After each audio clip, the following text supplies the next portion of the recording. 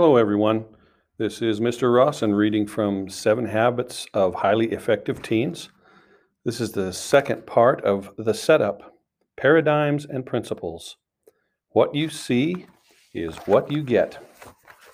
The following is a list of statements made many years ago by experts in their fields.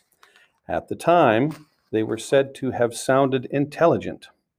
With the passing of time, they sounded idiotic.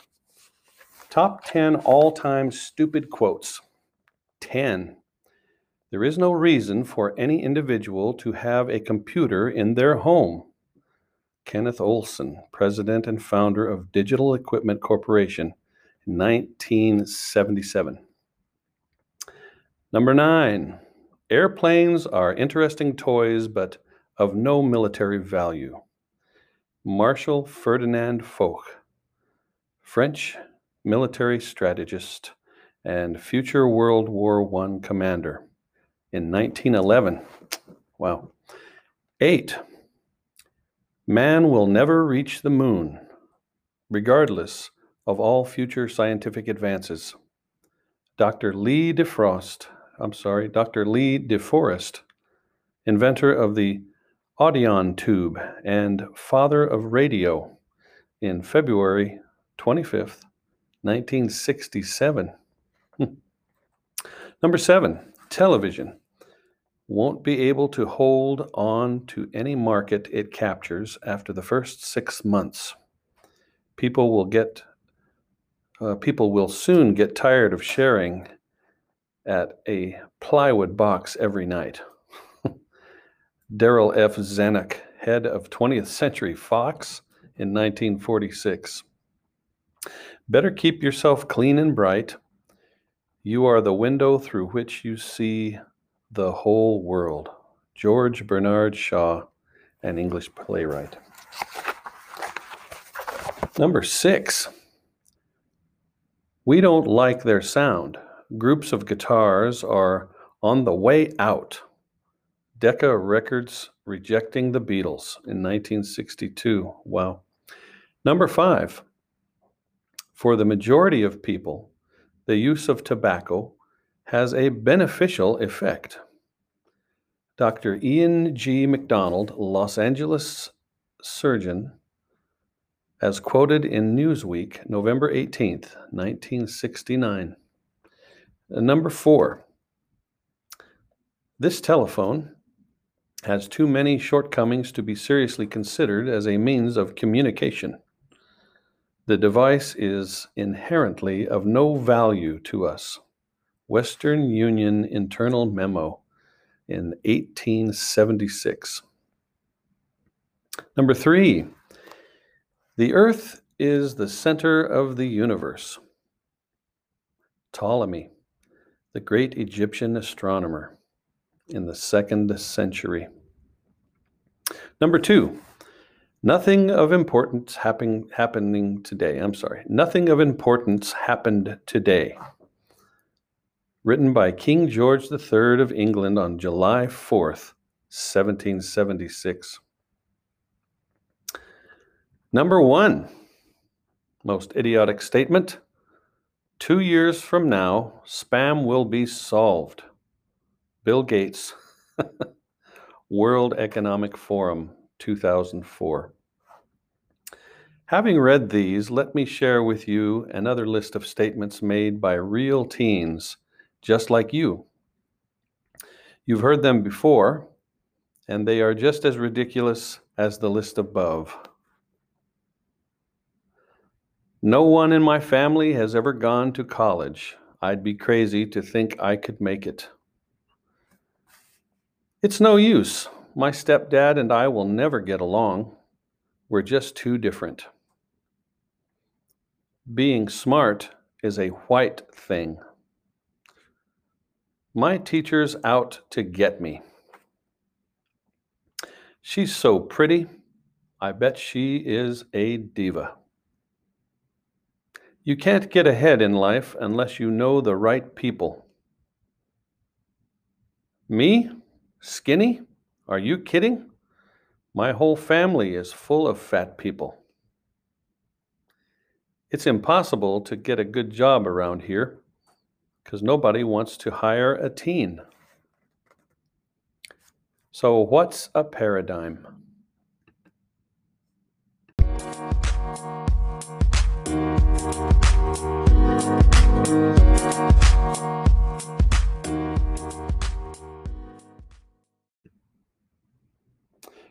Page 13. So, what's a paradigm? What do these two lists of statements have in common?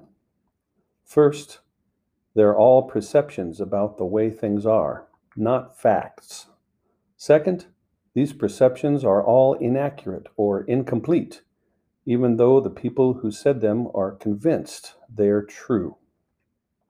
Another word for perceptions is paradigms. Paradigms. A paradigm is the way you see something. It's your point of view, frame of reference, or belief. Sometimes our paradigms are way off the mark, and as a result, they create limitations. For instance, you may be convinced that you don't have what it takes to get into college. But remember, Ptolemy was just as convinced that the earth was the center of the universe. And think about the teen who believes she can't get along with her stepdad. If that is her paradigm, is she likely to ever get along with him? Probably not, because that belief will hold her back from really trying. Paradigms are like glasses. When you have an incomplete paradigm about yourself or life in general, it's like wearing glasses with the wrong perception. That lens affects how you see everything else. As a result, when you see it, what you see is what you get. If you believe you're dumb, that very belief will make you dumb. Or if you believe your little sister is dumb, you'll look for evidence to support your belief, find it, and she'll remain dumb in your eyes. On the other hand, if you believe you're smart, that belief will cast a rosy hue on everything you do. A teen named Christy once shared with me how much she loved the beauty of the mountains. One day, she went to visit her eye doctor, and to her surprise, discovered that her sight was much worse than she had thought. After putting in her new contacts, she was astonished at how well she could see. And as she put it, I realized that the mountains and the trees and even the signs on the side of the road have more detail than I ever imagined. It was the strangest thing. I didn't know how bad my eyes were until I experienced how good they could be. That's often the way it is. You don't know how much we're missing because we have messed up paradigms. We have paradigms about ourselves, about other people, and about life in general. Let's take a look at each. Paradigm of self. Stop right now and consider this question. Are your paradigms of yourself helping or hindering you? Page 14. When my wife, Rebecca, was a junior at Madison High School in Idaho, a sign-up sheet for the Miss Madison pageant was passed around in class. Rebecca, along with many other girls, signed up. Linda, who sat next to Rebecca, passed without signing. "Sign up, Linda," insisted Rebecca. "Oh, no, I couldn't do that." "Come on, it will be fun." "No, really, I'm not the type." "Sure you are. I think you're great. I think you'd be great," chimed Rebecca. Rebecca and others continued to encourage Linda until she finally signed. Rebecca didn't think anything of the situation at the time. However, 7 years later, she received a letter from Linda describing the inner struggle she had gone through that day and thanking Rebecca for being the spark that helped her change her life. Linda related how she suffered from poor self-image in high school and was shocked that Rebecca would consider her a candidate for a talent pageant. She had finally agreed to sign up just to get Rebecca and the others off her back. Linda said she was so uncomfortable about being in the pageant that she contacted the pageant director the following day and demanded her name be removed from the list. But, like Rebecca, the director insisted that Linda participate. Reluctantly, she agreed, but that was all it took. Linda noted that although she hadn't won a single title or award, she had overcome an even bigger obstacle: her low perception of herself. The following year, Linda became a student body officer and, as Rebecca relates, developed a vivacious and outgoing personality. Linda experienced what's called a paradigm shift. By daring to participate in an event that demanded the best in her, Linda began to see herself in a new light. In her letter, Linda thanked Rebecca from deep within for, in essence, taking off her warped glasses, shattering them against the floor, and insisting she try on a new pair. Just as negative self-paradigms can put limitations on us, positive self-paradigms can bring out the best in us, as the following story about the son of King Louis the 16th of France illustrates. King Louis, this is page 15, by the way. King Louis had been taken from his throne and imprisoned. His young son, the prince, was taken by those who dethroned the king.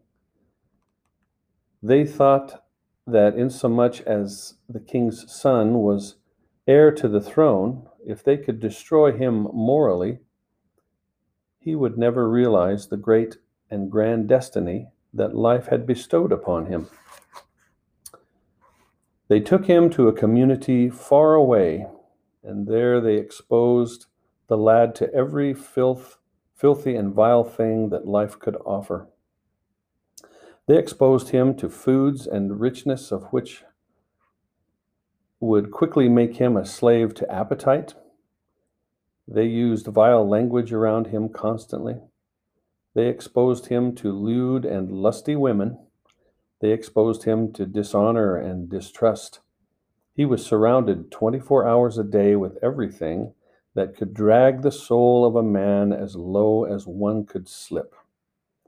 For over 6 months, he had this treatment.